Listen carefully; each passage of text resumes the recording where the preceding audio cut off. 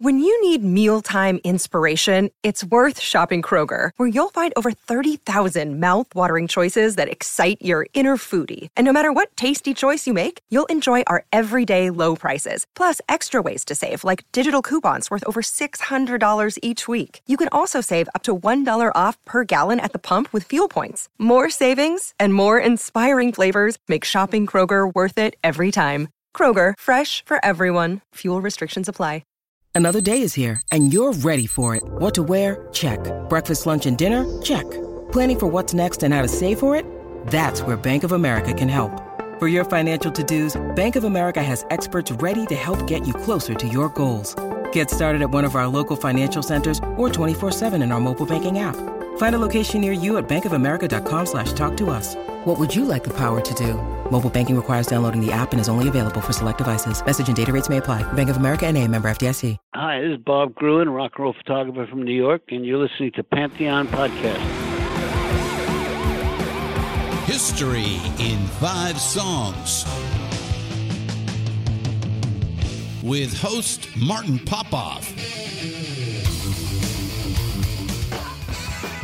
A production of Pantheon Podcasts. Let's rock out with Martin. Yes, indeed. Martin Popoff here, back again for another episode of History in 5 Songs with Martin Popoff, brought to you by the good people at Pantheon Podcasts. We are part of the vast and always expanding Pantheon Podcast Network. Megaphone, Spotify, iTunes, 40 other podcast platforms. All right. This episode, episode 115, we're going to be calling this Best First Songs Ever. I really enjoyed doing that Best Last Songs Ever episode. That was more about endings and poignancy and all that. This looks at a couple of other dimensions of being in a band. Pretty interesting going through this exercise and finding these. This is actually kind of exciting because I actually got to a point where I literally have 5 examples that you could say are literally the best songs or the biggest songs ever by some of these bands. And it is the first song on side 1 of their first album, going way back kind of thing. But that's not all we're going to talk about. We're going to talk about how these songs actually tick various boxes. And yeah, to the point where I was going through these and coming up with ones and going, oh, that one's better, that one's even better, that one's even better, to the point where a phrase came into my mind, and, arguably and sensibly it applies to this. Obviously, there's exceptions to everything. But with these ones, I really thought of this phrase when experiencing the first song that these bands ever put on an album. And the phrase is this: it's all downhill after this. So think about that when we go through these 5 examples. And I'm going to give you these in reverse order of awesomeness of actually fitting that concept. All right, so let's take a listen to our first selection here on episode 115, Best First Songs Ever. This is Uriah Heep with Gypsy. Father was the leading man, said you're not welcome on our land. And then as a foe, he told me to go.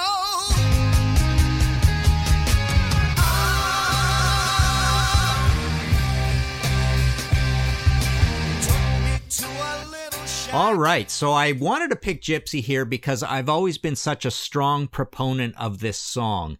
And I actually have this kind of weird idea that production-wise, probably the best 2 albums Heap ever did in the 70s are the debut and Look at Yourself, in terms of capturing this massive Hammond organ, Mick Box guitar chord alchemy, high fidelity. I mean, I would say by a hair, Look at Yourself is a better sounding album than the debut, but I think Uriah Heep actually sounds better, especially on the song Gypsy, than the 2 big albums, Demons and Wizards and Magician's Birthday. Sweet Freedom was a big album as well, and that's actually a good sounding album as well. I would put Sweet Freedom third. But so Gypsy is the first song on the first album. I had some sort of characteristics here to look at when I thought, is this Uriah Heep's best well, is this Uriah Heep's best song, but is it a best first song ever? I mean, I think it is one of the top 5 examples of this that I could come up with that I wanted to talk about anyways. Lyrics, it totally fits in with the whole Heap thing, a gypsy, this is all demons and wizards, magician's birthday. So it totally fits in there. It's not some silly song about cars. It's not a love song. Well, it kind of is as well, but it's a lot of drama and it's kind of timeless. It's got that medieval feel as well. Adherence to Heap's style, perfectly in there. You get all the examples of the big power chords, the big crunching groove. You get the Hammond organ.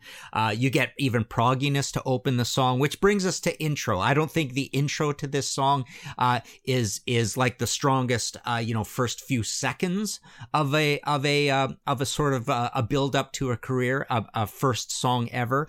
We're going to talk about this as we go on.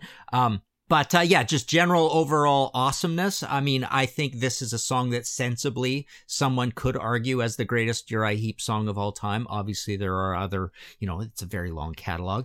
Concert favorite, total concert favorite. I mean, this was a big song in Heep history, so it's not some obscure song that I'm just saying is one of the great Heep songs. It totally is one of the great Heep songs. So there you go. I think this totally fits the concept of best first songs ever. Is it all downhill after this? Obviously, there's a lot of great Heep things that happen, but do they ever really truly do, certain things like way, way, way, way better than they do on Gypsy? I don't think so. It's David Byron singing, a gorgeous performance. It's a long song. It's an epic. It has, like I say, the progginess to start off with. It is a pretty cool, dramatic intro. I think it's a little long, But this intro thing we're going to get to in a minute, because I kind of make it more, how is it a fit for the explosiveness of starting a first album, and then also what it does in the live environment as well. Okay, so our second example here that I thought fit best first songs ever in increasing intensity of it's all downhill after this. Take a listen to this. This is Max Webster with Hangover. Holiday.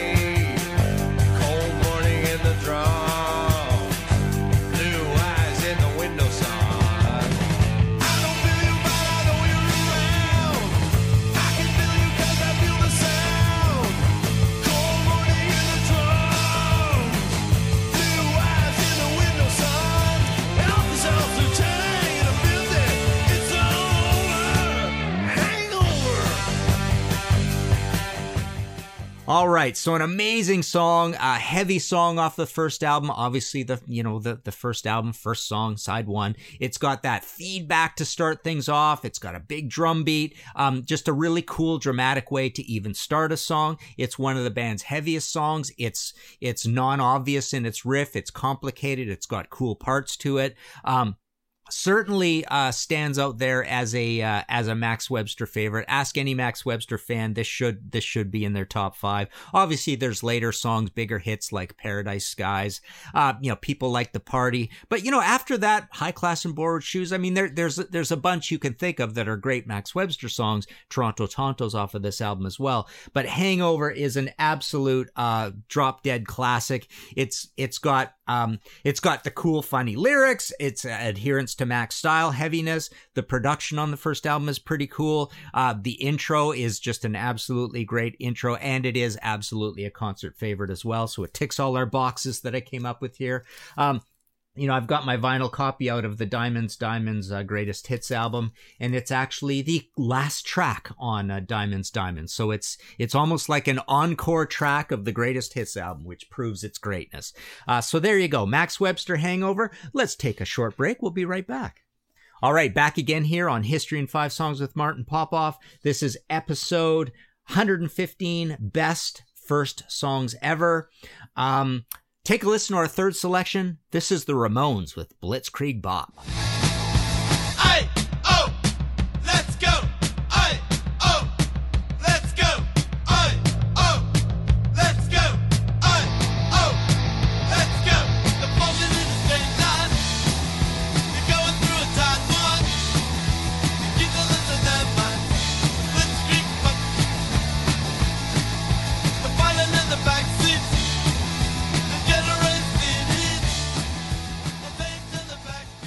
All right. Well, we all know, in the world of pop culture, in the world of the wider culture that doesn't know anything about punk rock or barely knows who the Ramones are outside of two things, this song and the Ramones t-shirt, that this is the most famous Ramones song of all time. It is the first song on their first album, an album just called Ramones, which frankly is often considered the first punk rock album for a good reason. I mean, it is 1976. We're in that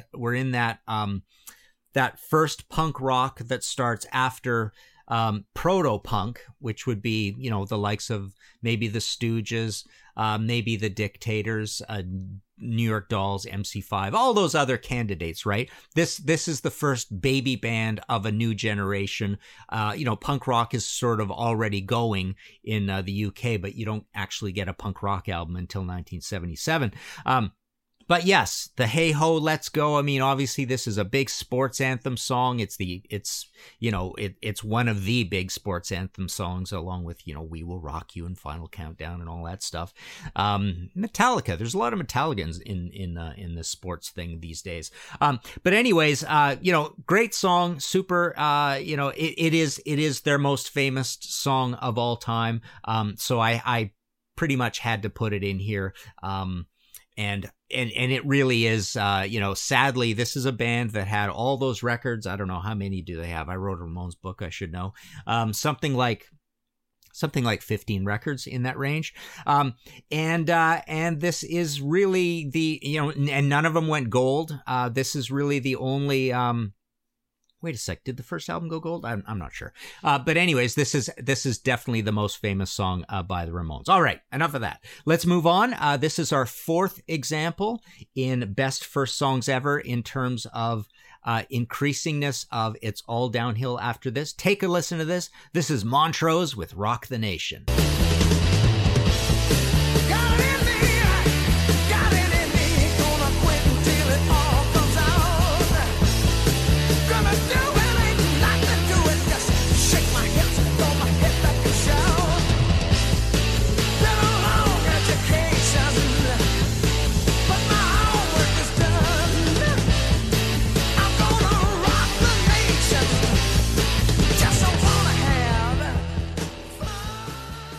All right, so it really is all downhill after this. I mean, Rock the Nation is an amazing, explosive 1973, greatly recorded, amazing anthem. Sammy Hagar is singing it. It's that intro to this song is incredible. So in terms of of an explosive intro, it starts off with a molten, well-recorded Ted Templeman guitar, and then Denny comes in with that really cool beat, and then we glide into the heavy metalness of the song. I mean, there are other great songs across this absolutely classic album, like Make It Last and Rock Candy and Bad Motor Scooter.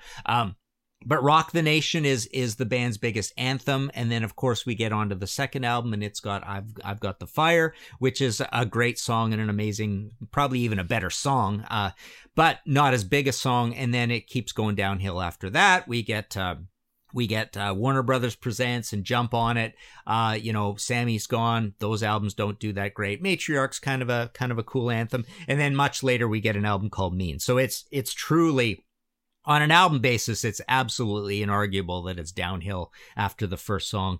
And even on this album, I think that the true headbangers would pick this over Bad Motor Scooter and Rock Candy. But yeah, and concert favorite, overall fame in the catalog, I'd say it's third, right? Third or maybe fourth in terms of overall fame. Production's amazing, and it's a great anthem. Rock the Nation. What more of an anthemic cool thing can you say to that? Here Montrose is their not world beaters, but we're gonna rock the nation. We're not the biggest band in the world, but look at us. We are capable of rocking the entire nation, right? All right, let's move on. Our fifth selection here. In episode 115, best first songs ever. Take a listen to this. This is Angel with Tower.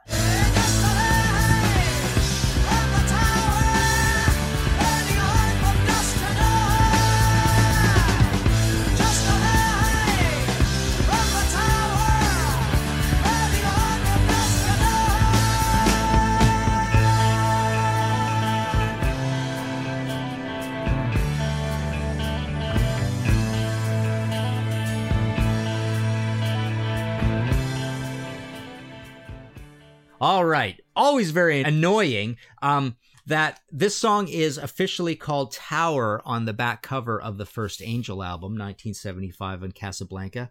But on the label, of course, it's called The Tower. So nobody knows what to call this thing. Anyways, first Angel song ever is absolutely considered the greatest Angel song of all time. Ask any sort of knowledgeable Angel fan, they're going to pick Tower.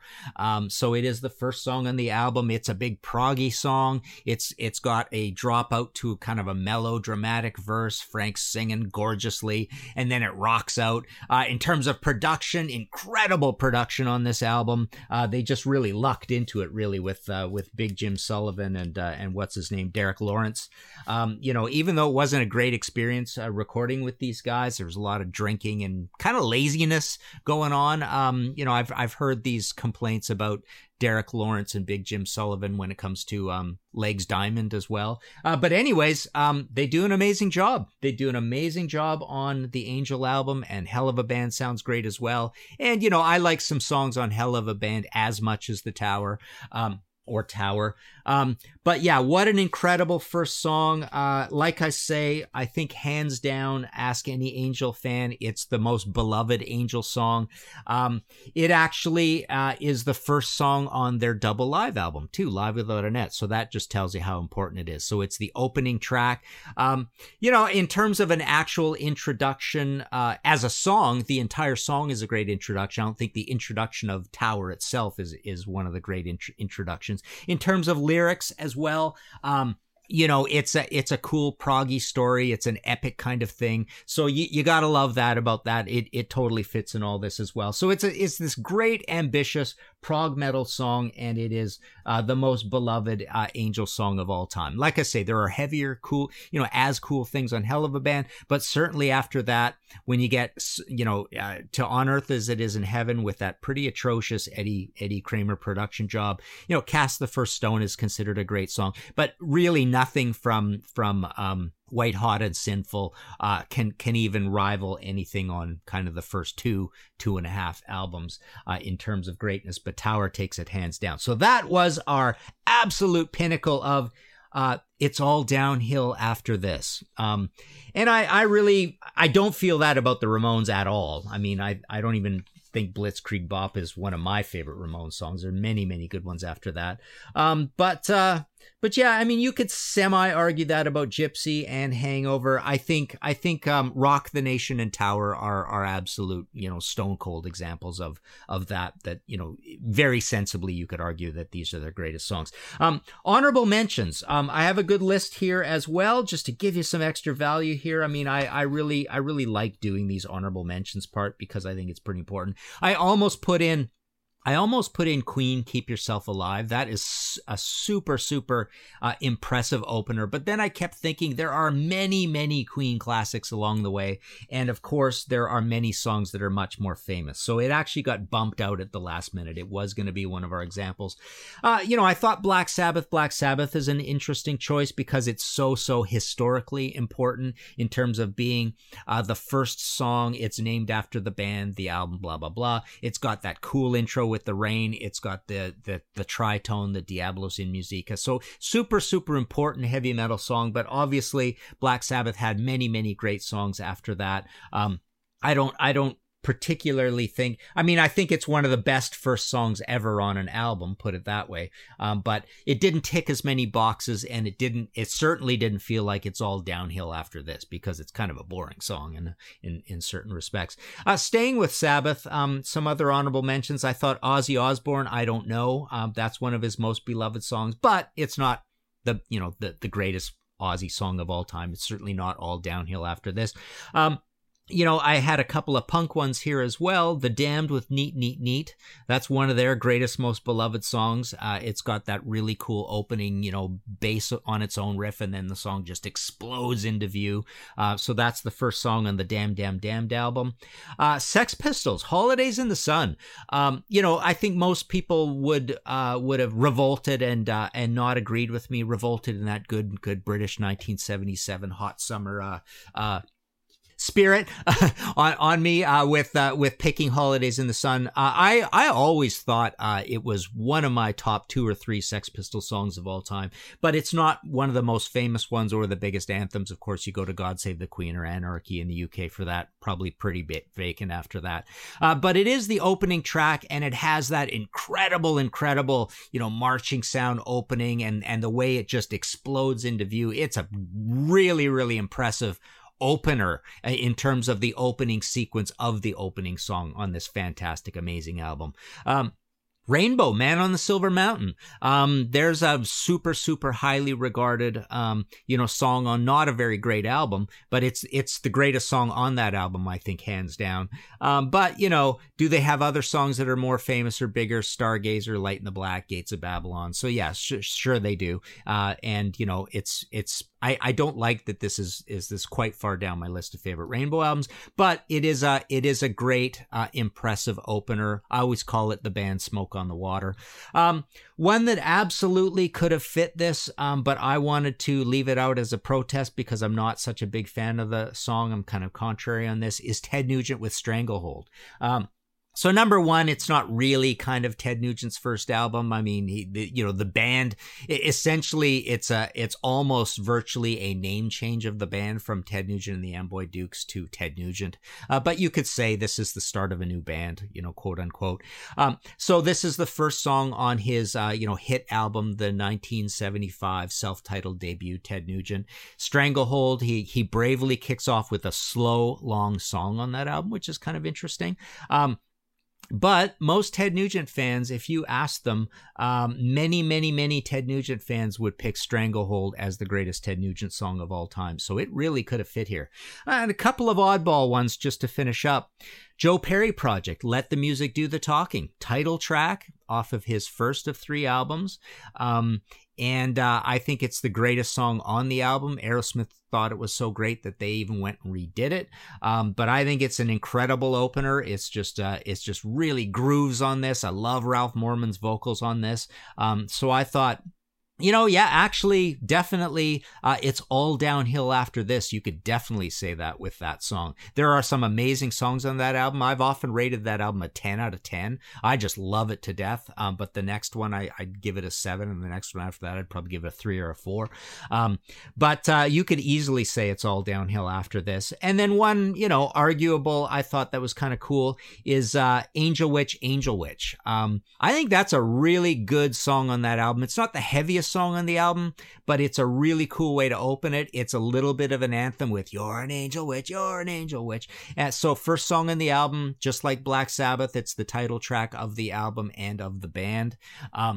So I think that's a really good explosive opener, and you could argue that it's all downhill after this because it is so up-tempo and catchy and hooky on an amazing, amazing album, and they never have... Well, actually, their catalog is really good. I mean, when Kevin came back with those later albums, Angel Witch is an incredible band. In fact, those later albums are better than Screaming and Bleeding and What's It, whatever the other one is, from those... were they on Logo at that point? But those are kind of scrappy, not great albums.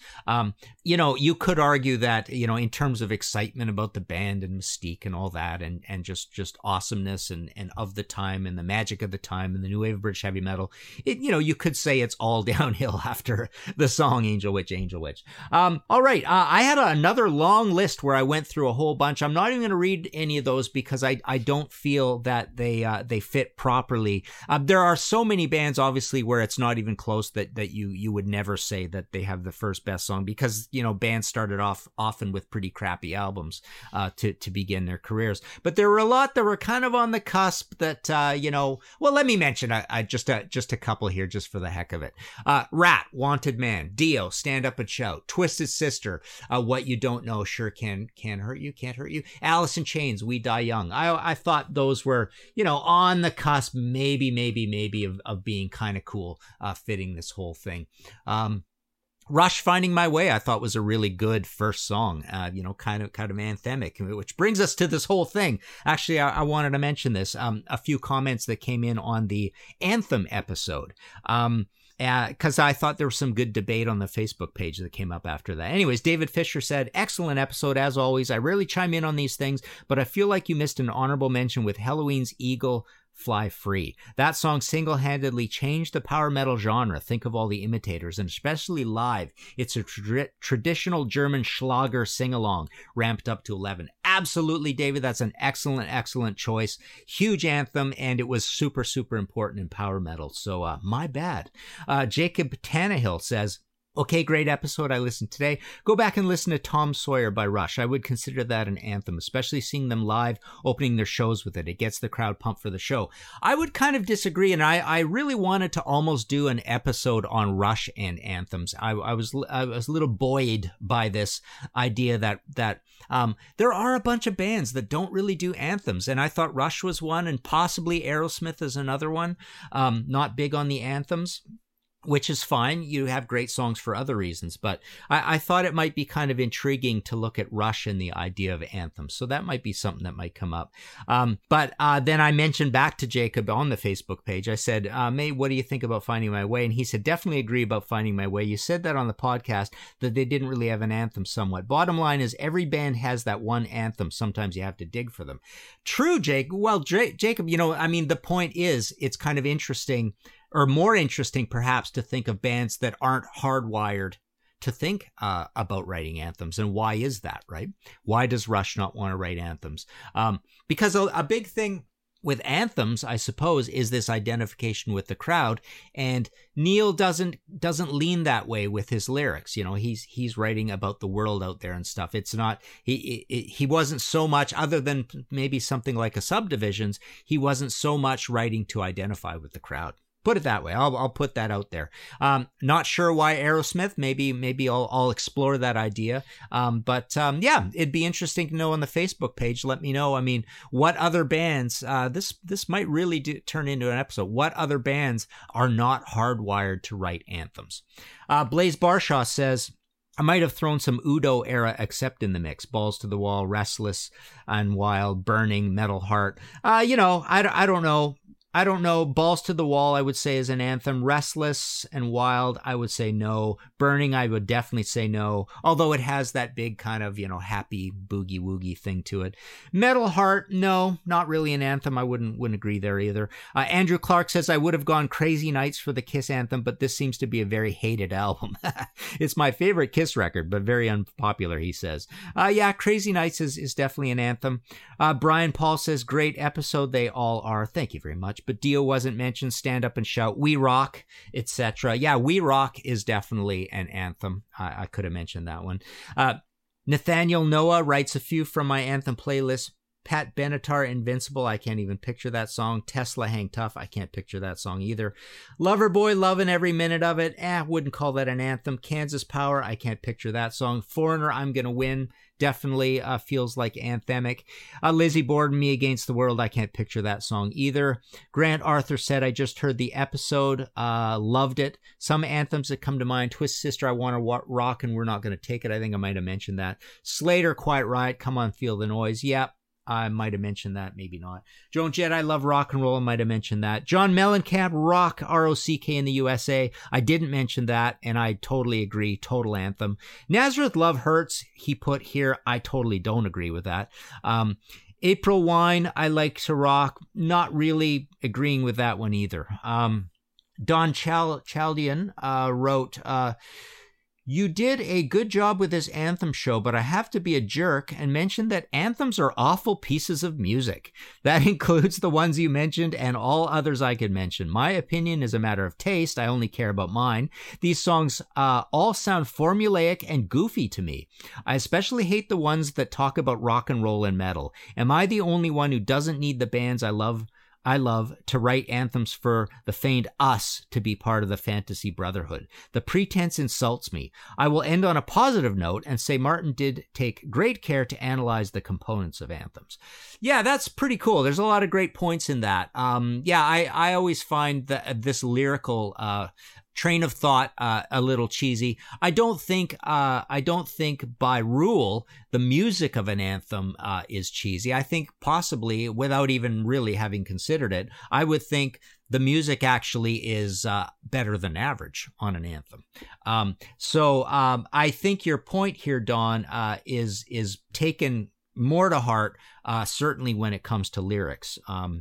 I agree. And this whole thing with being one of the crowd and stuff, I don't really need that in my life. I don't need that, flattery or whatever from the band towards the crowd or whatever. And yeah, I do think it's a little cheesy at times. All right.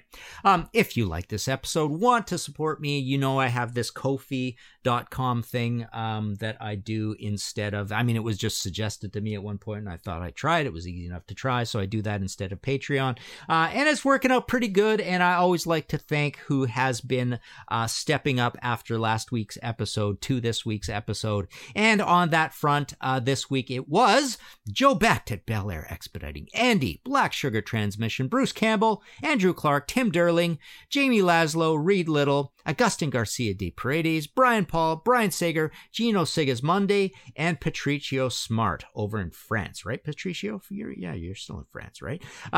And that's it. Hope you like this episode. Let me know what you think. Obviously there are some other examples, but if you're going to suggest an example at the Facebook page, rise to the challenge and really think about that. It's all downhill after this. Can you think of first songs on first album, side one, that literally it is all downhill after this? Thanks again for listening. We shall see you next time. Find all of our shows, notes, social, and links at www.pantheonpodcast.com or wherever you listen to great podcasts.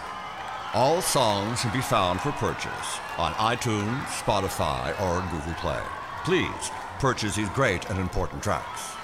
Find us on Facebook at the RNRAP.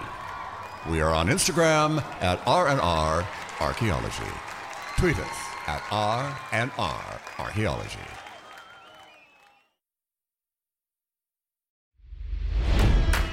It's NFL draft season, and that means it's time to start thinking about fantasy football. FantasyPoints.com features industry-leading experts and prognosticators using proprietary hand-charted data to help you score more fantasy points. FantasyPoints.com is the place to go for whatever kind of fantasy football you play. Whether you play fantasy football, daily fantasy sports, or do a little bit of everything, Fantasy Points has the meticulously researched content to guide you to victory. And why wait for the fall? Fantasy Points also covers the new spring football league, the UFL. Join the guru, John Hansen, Scott Barrett, Joe Dolan, and other massive names in the fantasy football universe with an exclusive offer. Use code Pantheon for 15% off any Fantasy Points package, including the all-in package, with access to every article, tool, and data nugget that Fantasy Points has to offer. That's FantasyPoints.com and code Pantheon for 15% off at Fantasy Points. FantasyPoints.com, code Pantheon. Score more fantasy points.